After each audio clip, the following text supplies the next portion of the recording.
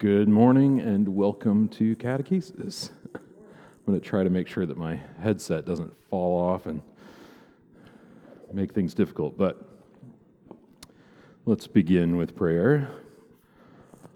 The Lord be with you. Let us pray. Almighty God, by our baptism into the death and resurrection of your Son, Jesus Christ, you turn us from the old life of sin. Grant that we, being reborn to new life in Him, may live in righteousness and holiness all our days, through Jesus Christ our Lord, who lives and reigns with you in the Holy Spirit, one God, now and forever. Amen. All right, so we are back and at it, because we're going to be looking at baptism today and hopefully get started on the Eucharist a little bit. But I want to turn your attention back to the previous section. We'll begin looking at this just in review on question 121 on page 55. What is a sacrament? A sacrament is an outward and visible sign of an inward and spiritual grace. So the first assumption is that there's an outward and visible sign, right? Every sacrament has something we can see, touch, taste, feel, etc., which is a sign, and signs are often misunderstood because in the way that we use the word sign, we think that the sign has nothing to do with the actual thing itself. And actually, in the medieval world and as well as in the ancient world, a sign is much more effective than that. A sign actually gives you the thing that it signs forth. Now, to bring us up to speed even further, there are two sacraments ordained by Christ as generally necessary for salvation, and those are baptism and the Eucharist, right? And the reason that we teach that is that's actually the teaching of Holy Scripture. And so Anglicanism has insisted that the teaching of Scripture is that these two sacraments are generally necessary for salvation. Now, what does that mean, generally? Well, it means generally, right? Are there exceptions to these rules? Well, yes. Why? You always have to go back to first principles, right? Because God can do whatever He wants, right? God is not bound by sacraments, and yet God promises that through sacraments grace will be given. And this is really important, right? Because one of the things that we teach about sacraments is that they are efficacious, that they're a tangible assurance that we've received the grace that we speak of, and furthermore, that it's so easy to doubt God's grace, isn't it? You just say, like, am I really what was I really like? and why? Well, because we are physical beings, right? We don't live in God's world. We live in the flesh. We have fleshly appetites. We have fleshly desires. We have all these things circling around us all the time. Most of the time, our experience is not of the invisible, unseen world. What is our experience of? The visible, seen world. That's where we live. And I think one of the things that just continually jumps out at me when we talk about the sacraments, just talk about sacramentality in general, is that God communicates to us through the physical world. Most particularly in the Incarnation, right? I mean, a big part of the Church's sacramental theology comes directly from the Incarnation. God, the Son, takes on human flesh. He takes on a human body, a human soul, all of those things, right? And lives in the flesh. As a duality of both, created and uncreated, made and not made, right? Those things co-inhere in the Incarnation. And I think another thing to say, too, is something that Anglicanism's always kind of always latched onto, which is that there's a kind of, especially when we think about things like the Eucharist, there is a kind of personal union between two different things, right? So like in the Eucharist, the body and blood of Christ joined to bread and wine. Lancelot Andrewes talks about this as being kind of like a hypostatic union, right? He has this wonderful Christmas Eve sermon where he's talking about, by the way, Lancelot Andrewes was the chief translator of the King James Bible. He talks about how when we think about the Eucharist, we should think about the Incarnation, and likewise. and that though what we taste is bread and wine, right, what we're receiving is the Son of God. Just as if you met Jesus in the flesh, right, you would say, did I meet a human being? Did I meet just flesh? No, you met God. Do you see how those idioms, they work in that way, and they apply sacramentally, so that's a really important part of this. When we come to the question of are there other sacraments, I will tell you this. I'm a high church Anglican, and committedly so I think that the language that we have is quite sufficient to establish things. And so I say, yes, there are other sacraments. There are 5 of them. Could there potentially be other sacraments? Well, yes, of course. But we name 5, and we name 5 because that's firmly within the tradition. Anglicanism has delineated between those sacraments of the gospel that are generally necessary for salvation and the rest, right? So no one's teaching you, like, you must make a confession or you're going to hell. No one's teaching you, like, you must be ordained or you're going to hell, thanks be to God, or things like that, right? Which is really important because, in fact, in the late medieval period, the Roman Catholic Church had started to, and the church from which Anglicanism sprung, had started to require that people make the confession annually, and had started to say there were certain sins that if you committed them, you had to make a confession or you were going to hell by dictate of the church. And Anglicanism fiercely opposed that thought. Why? I'm going to keep asking you this question, and you're going to keep responding. Because of Scripture, right? Like, it all goes back to Scripture. Does Scripture teach that? Well, no. So how can we require it? Does Scripture teach that the making of a confession is necessary to be saved? No. So all of that is where we go with that. Okay. So let's look at baptism, starting with question 126 on page 57. What is the outward and visible sign in baptism? The outward and visible sign is water, in which candidates are baptized in the name of the Father, and of the Son, and of the Holy Spirit. Okay, so the outward and visible sign is simply this, just water. Water in whatever form, and as we might cover later, in whatever quantity, but water is the necessary thing, okay? And we'll say more about that as we go forward. But the outward and visible sign is water, okay? In which candidates are baptized in the name of the Father, and of the Son, and of the Holy Spirit. And we could also say that the outward sign includes this speaking of these words. I baptize you in the name of the Father, and of the Son, and of the Holy Spirit.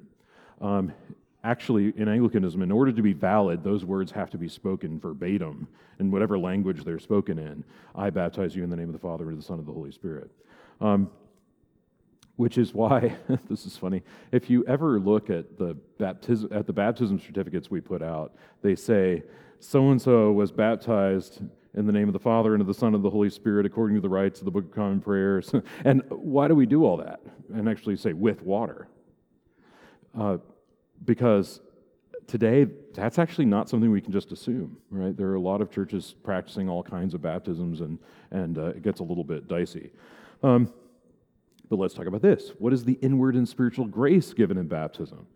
The inward and spiritual grace is death to sin and new birth to righteousness through union with Christ and his death and resurrection. I am born a sinner by nature, separated from God.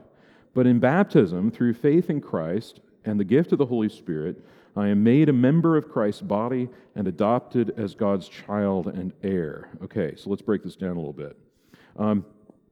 The inward and spiritual grace is death to sin and new birth to righteousness through union with Christ and his death and resurrection. Well, where do we get that idea?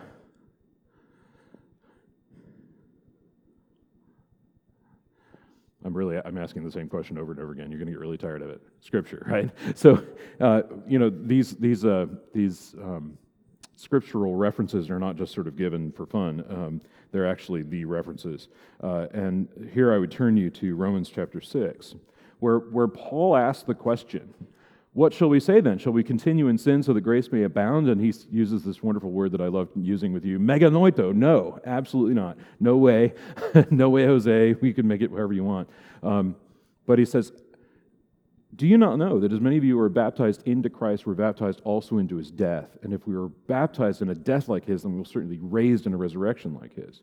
So for Paul, this language of of baptism being tied directly to the death and resurrection of Jesus is not anything that is how he thinks about baptism. It's how the New Testament speaks of baptism.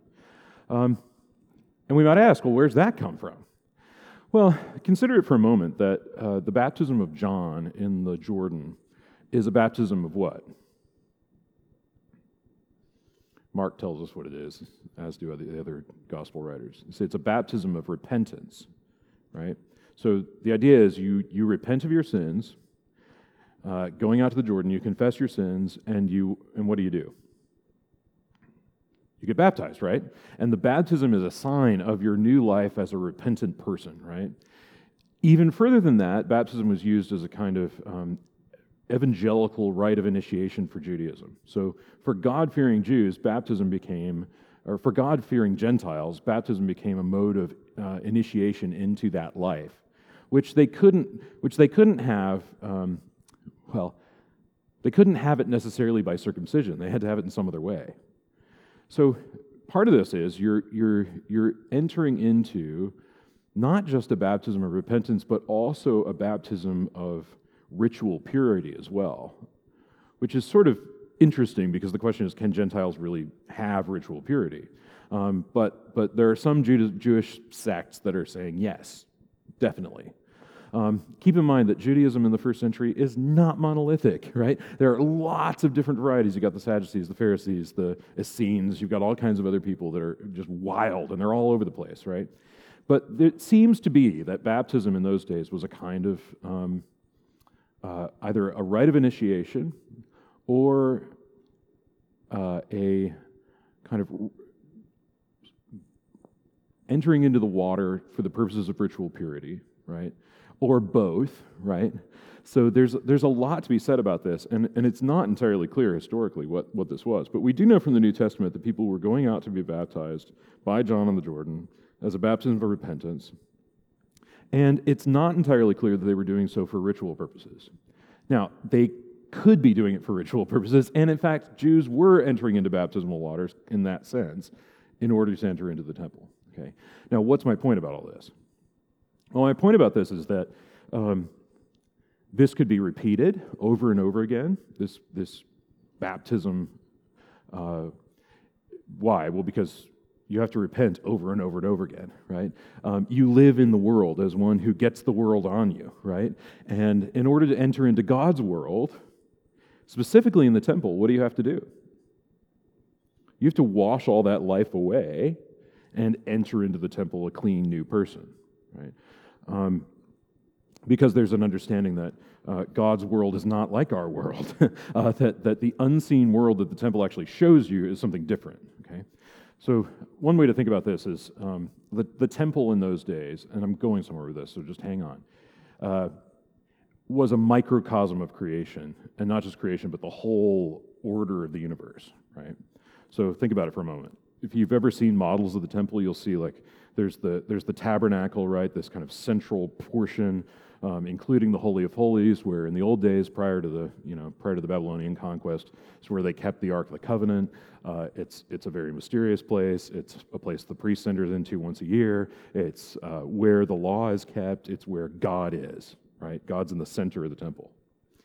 Surrounding that, you have these various courts that are determined by not only your status as either a Gentile or a Jew, but also your status as a man or a woman or a priest or not a priest, right? And you kind of have these outer courts.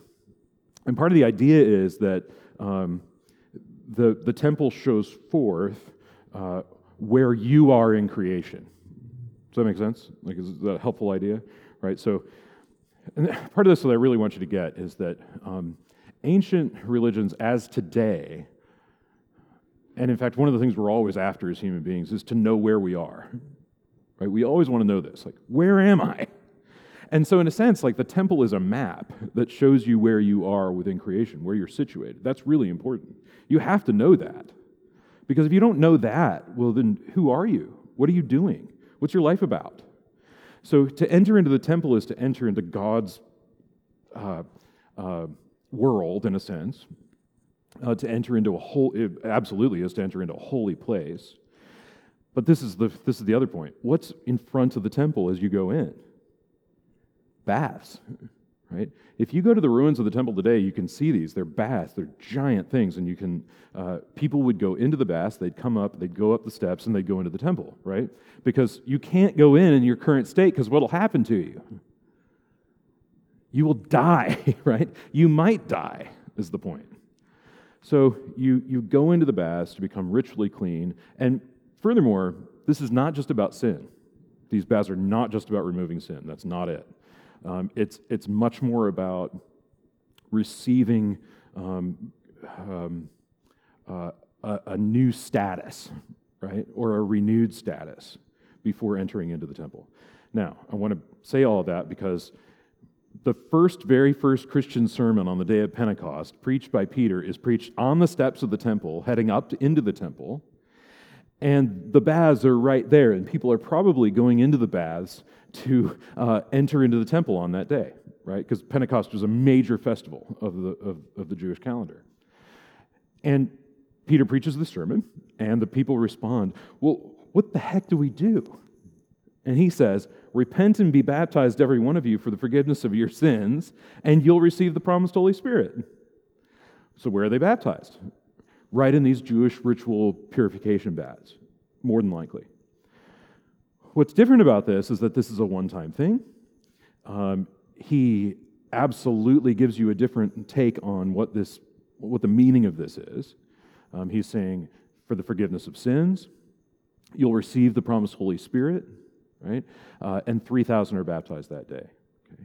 And he says, and this promise is for you and for your children and for your children's children and for those who are far off as well. So that's another aspect of this. The only reason I say that is because we often lose this perspective that baptism is actually something that comes well in advance of the New Testament, and which Jesus, by his teaching to the apostles, actually gives quite a bit of context for what this baptism will be. And you can see that in the Gospel of John. You can see that in various points. But what is this baptism? Well, it's a baptism that John says will be different from his baptism because it'll be a baptism by fire and the Holy Spirit. Now, thanks be to God, we don't baptize anybody with fire, right? But what's he talking about here? What does fire do? Yeah, we don't think about this, but fire cleanses, right? Fire takes you down to the absolute steadfast identity, etc., right? It takes you down to what remains. And there's lots of language in the New Testament about this. Kind of like burning away dross, which is this, anything that's not a precious metal will just burn away in the fire. Okay. Being baptized by the Holy Spirit, and obviously there's, on the day of Pentecost, you have the imagery of the Holy Spirit descending as tongues of what? Fire, right? Well, what's the fire there for? Okay, I'm going to take you back. Pentecost is a harvest festival. What do you do on the harvest of wheat? Right, this is the spring wheat festival. You harvest wheat, and you take the wheat up to the temple, right? And there you sacrifice it. It's a grain offering. What do you do also when you harvest wheat? You separate the grain from the chaff, and what do you do with the chaff? You burn it, right? So the day of Pentecost is about judgment as much as it's about harvest. So baptism is a kind of like preemptive judgment, right? And I think we have to kind of hold that up and say that's what's going on too in the New Testament. The reason I say all of this is that many of you grew up in traditions that were much more comfortable with symbolic language regarding baptism and not so comfortable with this kind of in-depth sacramental theological language about baptism. It's clear to me that the language that Paul uses regarding baptism is deeply sacramental, right? It's the language that Jesus uses about baptism, deeply sacramental. There would be no possibility even in thinking about John's baptism or other baptisms given by various Jewish sects to say something like, well, it's just a symbol, right? Because there's not even a awareness of how that could be the case, right? There's not even a thought that might be it, even with these other baptisms. So I want to put that in front of you. I'm born, the Catechism says, a sinner by nature. So there's this other aspect of baptism which is really important. It's this rebirth, right? So if we look to Jesus' dialogue with Nicodemus in John chapter 3, you see all of this language come out. Remember what Nicodemus says. I have to be born again, right? I have to be born by water and the Spirit. What does that mean? And Nicodemus thinks like, well, so do I climb back up into my mother's womb and be born again? And he's of course joking. He's like, well, that's not possible. So what is possible, Jesus? And Jesus repeats himself, right? There's this, and with stronger language even. And he calls him to this, like, you have to be reborn. You have to be, in a sense, the word that we would use would be like regenerate, right? Re meaning again, generate meaning born again, right? So this is an emphasis there. The language of the New Testament certainly uses this language of regeneration, actually directly, right? This language of new birth. Well, why? Because there's always this question, like every time a baby's born, we should always ask, is this baby just born to die? Is that it? Like, is that all throughout? And what's happening in the New Testament is, no, there's another life, right? So you could even use C.S. Lewis's understanding of there's two different kinds of life, right? There's bios, which is kind of life that we have in the body, and then there's somebody help me out here. What's the other kind of life? Zoe, that's right. There's the life which is the divine life in a sense, right? This supernatural life. And in order to live the supernatural life, you have to be born into it. Born as an adopted child of God, born to this new life. And the scriptures certainly use that language. Okay, the water of regeneration, right? And it's all shot throughout. Okay, but I'm born a sinner by nature. So what does it mean to be born a sinner? I'm going in depth here because I've got I really want to drive all this home. What does it mean to be born a sinner?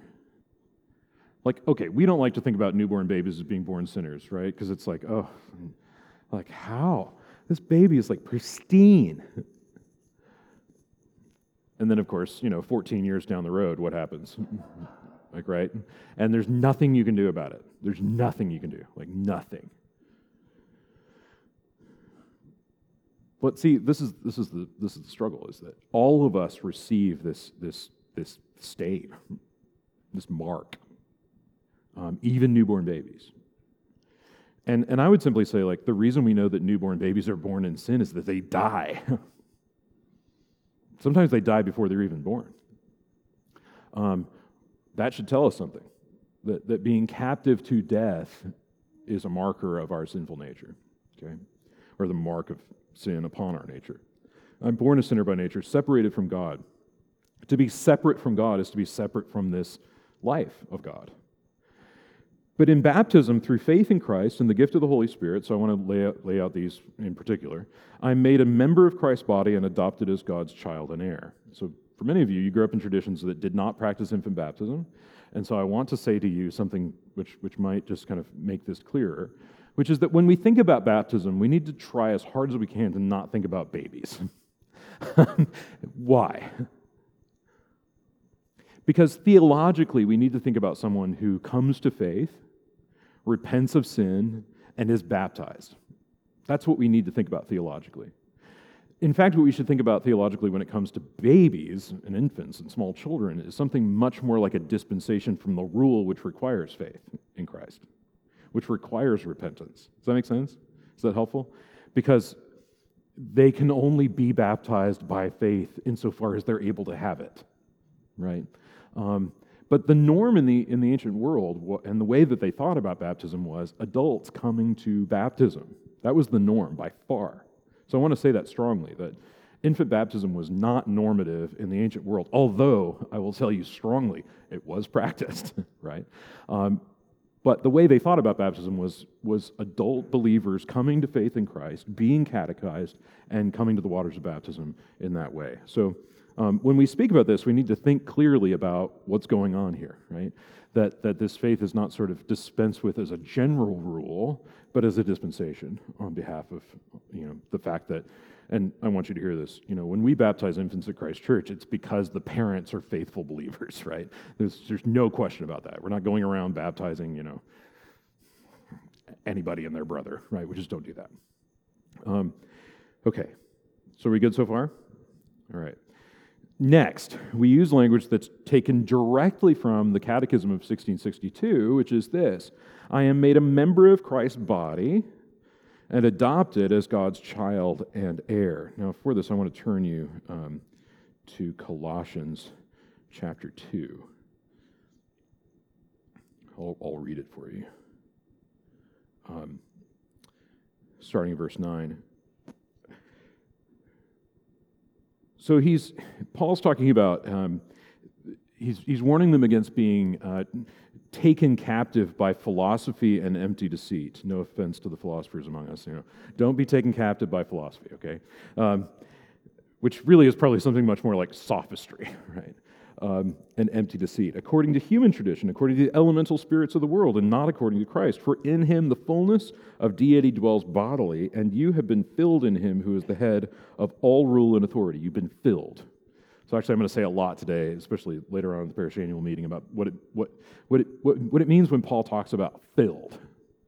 Filled is much more something like making you grown up, like overflowingly giving you lots and lots of grace so that you are like perfectly what God made you to be, right? That's what that is. In him you were circumcised with a circumcision made without hands by putting off the body of flesh, because this is really wild, like putting off one body by the circumcision of Christ, which is really strange. Like, what's he talking about, the circumcision of Christ? And I actually want to lay this all out for you. Hang on. Okay. Having been buried with him in baptism, in which you were raised with him through the faith in the powerful working of God who raised him from the dead. And you who were dead in trespasses and the uncircumcision of your flesh, God made alive together with him, having forgiven us all our trespasses by canceling the record of debt that stood against us with its legal demands. This he set aside, nailing it to the cross. Okay. So when he speaks about the circumcision of Christ, is he talking about Jesus' literal circumcision? I'm going to jump out and say no, right? There's a great tradition of this. Like Origen, Athanasius, they both say that's not what he's talking about here. They say he's talking about being on the cross as his circumcision. Okay, so I want you to think about that for a moment. The tie between the cross and circumcision is such that what happens? Look, Jesus is laid bare on the cross, right? He's naked on the cross. He's laid bare before God. His heart is laid bare before God. His whole self is bare before God. Okay? And then he makes reference, having been buried with him in baptism. So there's this union between the Christian and Christ. And so Paul is actually saying that whatever circumcision was is actually a type for this new thing that God will do and that God has done in Christ. Well, what happens? Well, think about this. In the Old Testament, what happens when you're circumcised? Come on, Hebrew scholar. Okay, you become a member of the covenant, right? That's essentially what happens, right? God makes a covenant with Abraham. He lays out animals, marches around them, and there's a light lamp and a light post, and God says, I'm going to give you all this land, and I'm going to give you a name, and I'm going to give you a heritage, and I'm going to be your God, okay? What is Abraham? Abraham is God's person, God's chosen people, right? In a man. And everybody that comes after him follows into that. So by identifying in this way, you become a part of that whole covenant kind of, I would just say, family, right? Now, of course, it's only for men, which is disappointing. And what else? You're captive to it. So you're captive to the law as well by being circumcised, which, well, let's just be honest, isn't going to go well, but you're still captive to it. And so all of this kind of comes together. But does it really work? Like, Paul's answer is no. It really doesn't work. It just doesn't work. Like, whatever it's supposed to be doesn't work. But he's talking about here in Colossians how being joined with Christ in baptism, okay, and he says this explicitly, right? By putting off the body of the flesh by the circumcision of Christ, having been buried with him in baptism, in which you were also raised. See, he's throwing these two things together. The death and resurrection of Jesus with our baptism into his death and resurrection. Does that kind of sit there with you for a moment? Like this idea that Christ is the one who is circumcised on the cross, right? He's laid bare before God, and he, as the letter to the Hebrews will put it, he leads a whole host of captivity captive, right? He leads us, right? And the language that Paul continually uses as well is that when he goes to the right hand of the Father in his ascension, who goes with him? Those who've died and have been risen with him. They go with him, right?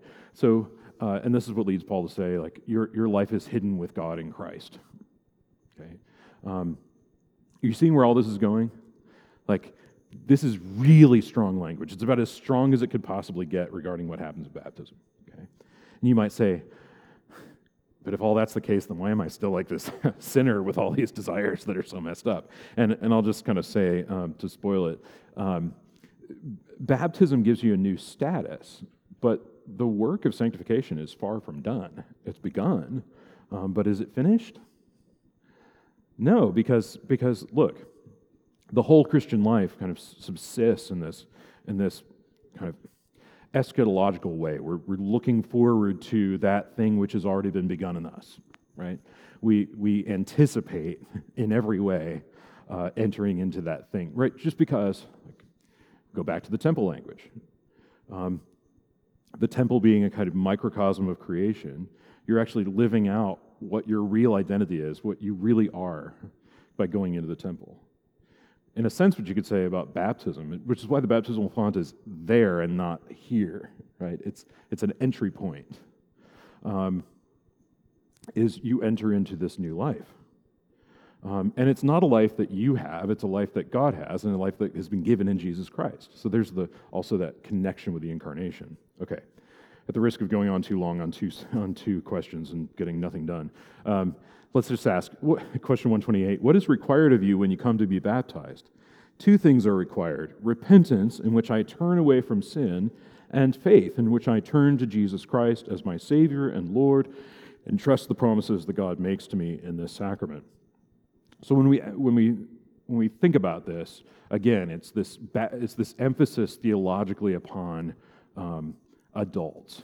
And how would you even use language that, like, our theological norm for thinking about baptism should be the baptism of adults. And I will tell you, so I've had this experience many times over of baptizing adults who came to faith in the midst of our church and were baptized on the Easter Vigil, like, amazing. And, we're just like in tears and also like this immense amount of courage, renouncing sin, renouncing Satan, all these things, and then being baptized. And so when I think about baptism, I'm sort of trained myself to think about that as what I think about, okay? Because they've repented of sin and they've turned to the Lord in faith. Remember, there are two essential actions in the rite prior to baptism. One is to renounce the world, the flesh, and the devil, right? We ask, do you renounce X, Y, Z? And you say, I renounce them, right? And then you turn, and we literally do this at Christ Church, with the parents and godparents, and if we have adults, they turn. They turn and they profess the Apostles' Creed. If you really want to see something fun, go over to St. Nicholas when they do a baptism, and you'll see it in the old ancient rite where when someone's baptized, they renounce the world, the flesh, and the devil, and then they spit. Puh. Like the godparents. Puh. Right? Because it's like, I'm done with that, right? And then you turn and you affirm the faith. Okay? And all of this is done, and it's been done for centuries. Like, we have ancient texts that talk about this being done in even like the 3rd century, but especially in the 4th century, where this is what happens. Okay, and you turn in faith. So these two things go together. And I would actually say this too, that this actually gives us an image of what repentance really is, right? Which repentance is not just turning away from sin. What is it? It's turning towards as well, turning towards God, turning towards new life. And I think a lot of people get repentance wrong because they say, well, I quit that long ago. Well, what'd you put in its place? Right?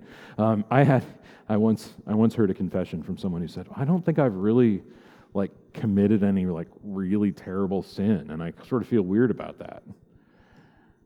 And I was like, oh gosh, you're either crazy or there's something else going on. I decided to go with the something else going on. I said, well, what haven't you done? And then it was like, let me tell you about all that I have not done and all the things that I've and it's like my prayer life's a disaster and all these other things. It's like, well, there you go, right? Your repentance was only halfway.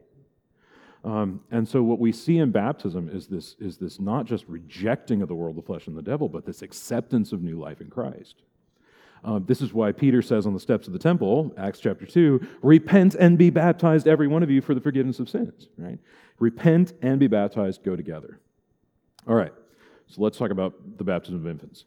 Question 129, why is it appropriate to baptize infants? Because it is a sign of God's promise that they are embraced in the covenant community of Christ's church. Those who in faith and repentance present infants to be baptized vow to raise them in the knowledge and fear of the Lord with the expectation that they will one day profess full Christian faith as their own. Okay, lots going on here, but we use this word, embracing in the covenant community of Christ's church, to be embraced, right? And of course, embraced literally means taken in the arms of Christ's covenant community, which is actually a reference to Scripture, by the way. Remember this? Jesus takes a child in his arms, right? And speaks about the child. Because it is a sign of God's promise that they are embraced in the covenant community of Christ's church. Okay, go ahead. Yep.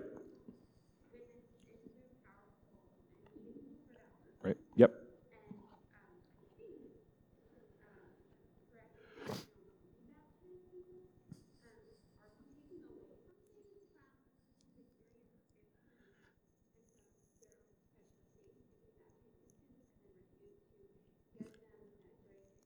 Yeah. Good question. No, and here's what I'd say. Okay, I want to lay it all out. And I'm going to give you as best I can to kind of get all this out there. The understanding, again, with infant baptism is that it's a dispensation from the norm, right? Parents come and they say, I want this new life in Christ to be given to my child because he's born into my family, not some pagan family. That's essentially what you say. You're like, this kid is going to grow up as a Christian. And this kid is not just going to grow up as a Christian, but is going to grow up as a Christian who receives the grace of the sacraments, right? Who receives the Eucharist, who receives, all that's there, right? All of that is given. And I would say further that at least since round about the 9th and 10th centuries, that's what's supposed to happen in confirmation, right? It's supposed to be that you take all of those promises as your own, and it's a big deal, right? So young Miss Cully is planning to do that, right? You're preparing for this confirmation, right? And you're going through this course as an adult, right? Even though no one would say you're an adult. I would, right? Because what do adults do? Adult stuff, right? That's what makes you an adult, is that you do adult stuff. It's not that you're mentally in one place. It's that you do adult things, like you do the dishes and you mow the lawn and all of that, right? So, and this is what I really desire to say here, is that infant baptism is given with the understanding that you have parents and godparents who are actually literally in the language of the prayer books, although not this one that we have, they are sureties. Okay, what's a surety? Have you ever hired a contractor to do a job for you and they're bonded? Hopefully they're bonded. You should make sure they're bonded, right? Because this is the problem, okay? They get in your bathroom, they do the demolition, and then they get injured. Which means what? Oh no, I have this bathroom that's not getting done. What the bond does is it says, I can't do it, So I have this insurance policy that's going to say, now my brother's going to do it, like, or whatever, right? Some other contractor is going to come in and do what I could not do. And that bond pays for that to be done. Okay, that's what a surety is. It's a surety bond, right? I bought one for a scooter that I have. Because I bought it, it didn't have a title, right? So I buy the surety bond, and the bond cost $100, and it basically says, and I had to show it to the state in order to get a bonded title. Why did I do that? Well, in case an owner of that scooter comes forth and says, hold up, he can't have it, it's mine, then the bond either restores the property to the owner and then chases me for what it cost, or it just sort of says, okay, well, I'll give it back to you, right? Because I don't want to be in possession of stolen goods and all of that, right? So it's a way to say, this is what I think about when I've had my children baptized. I say, like, listen, I'm going to be a stand-in for them for this time, right? Now, getting back to the kind of like aesthetics of baptism, right? Like, why can't my children have that wonderful experience of going under the water and coming up again? Because it's actually a good thing, and God delights in it when children are raised in a family with all of that in them. When it's not just like, I decide later. God loves it when this happens. God delights in it. Like, we'll look at the Old Testament, right? Circumcision is a mark upon the flesh, right? But it's meant to say, I offer this child to God, and actually, I hope that this child won't remember that. What I hope they'll remember is growing up as a member of the covenant family of God. That's what I want, right? I hope that they'll give thanks for that life which has been in them from the start. That's the point. Right? Now, here's what I'll say. We are so obsessed with this idea that children have these kind of rites of puberty, essentially, that they have these kinds of rites of passage, that we want to provide that for our children. Okay, fair enough, right? We have graduation, we ooh and ah over graduation, we ooh and ah over 13th birthdays and 16th birthdays and all that, right? But I think there's actually something quite good about saying, from the moment you're able, and insofar as you're able, you will start to do these things, right? Especially as I'm basically not giving you an option. I'm just going to tell you this is what you're doing, right? And I say that as someone who was baptized as a small child, 4 months old, who grew up in the church, who grew up singing the very songs we sing here in Christ Church on Sunday mornings. And I'll just tell you, I don't regret it one darn bit, right? I don't regret any of that. Because I was given this precious gift as a child, and I don't resent it either. Because at every step I've taken, at least insofar as I've been able to, I've taken the step of owning that as my own. And I've been given copious opportunities to do that, right? So that's what's going on here. And part of the understanding is that when you're able, then you'll start to take these as your own, and you'll be confirmed, and you will, in a sense, enter into this fully adult life of faith, right? And it will be your own, but it's your own in a sense because you've been living it out already. Is that helpful? Like, I think. So if I can just be like openly critical, right, for a second of those who withhold baptism until the age of reason or whatever that means. Sorry to be that flippant about that, but I've never understood, like, so 14 is the age of reason? Like, hardly. Try again, right? 8? Like, hardly, right? I mean, I'm 41 and I don't think I've reached the age of reason. But in a broader sense.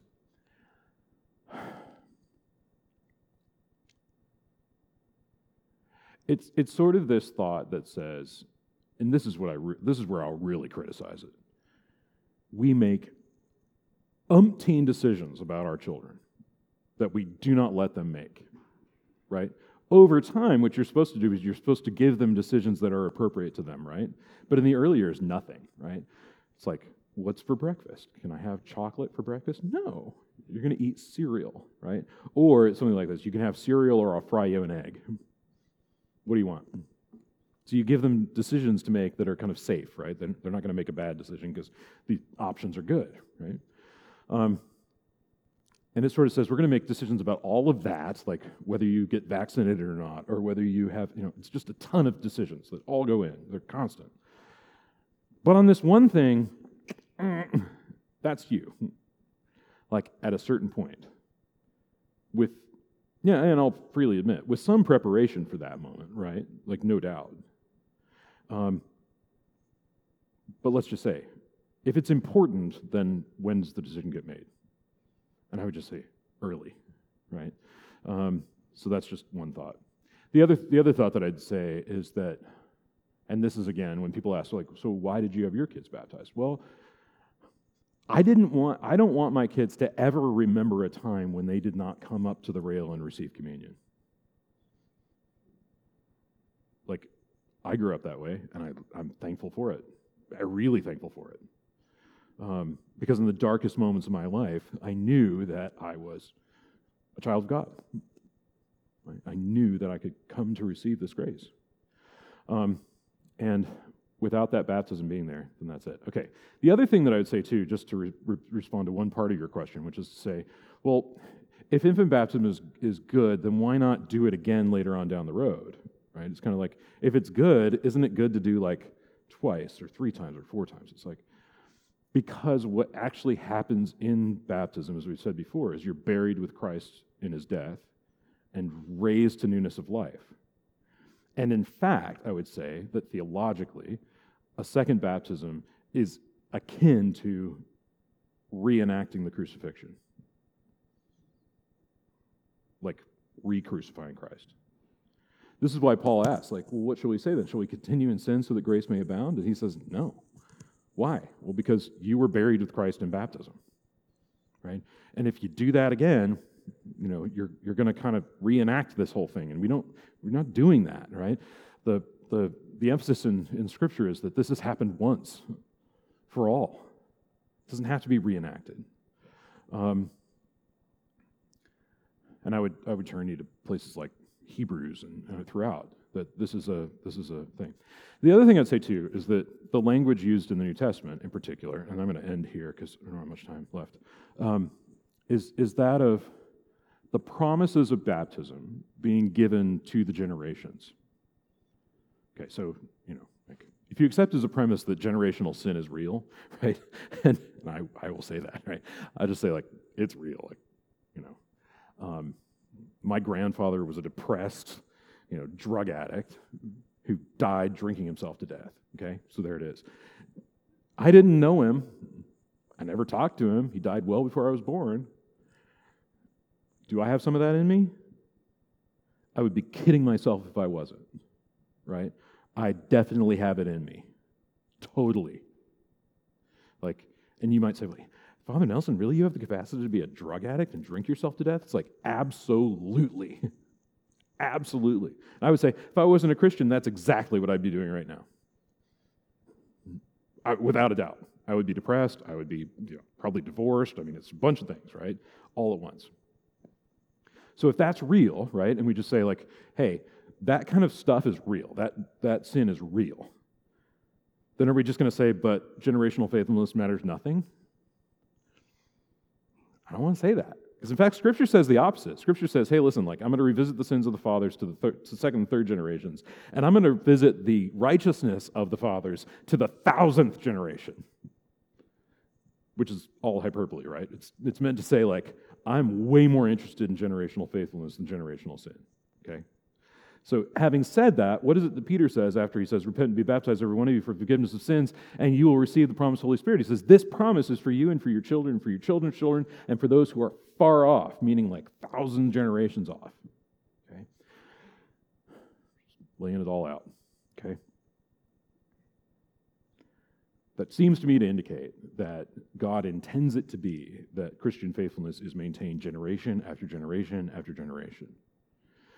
And it's on that assumption that we baptize children. Now, is it to say that these children are going to be saved? Ultimately? Well, no, right? Not at all. But it is to say the gifts of salvation are in them. It's definitely to say that. And that the graces which they need in order to do that are there, right? And I think this is another thing that I just, at the risk of piling on, there's one more point, which is that the church has always taught, that without grace, you can't be saved.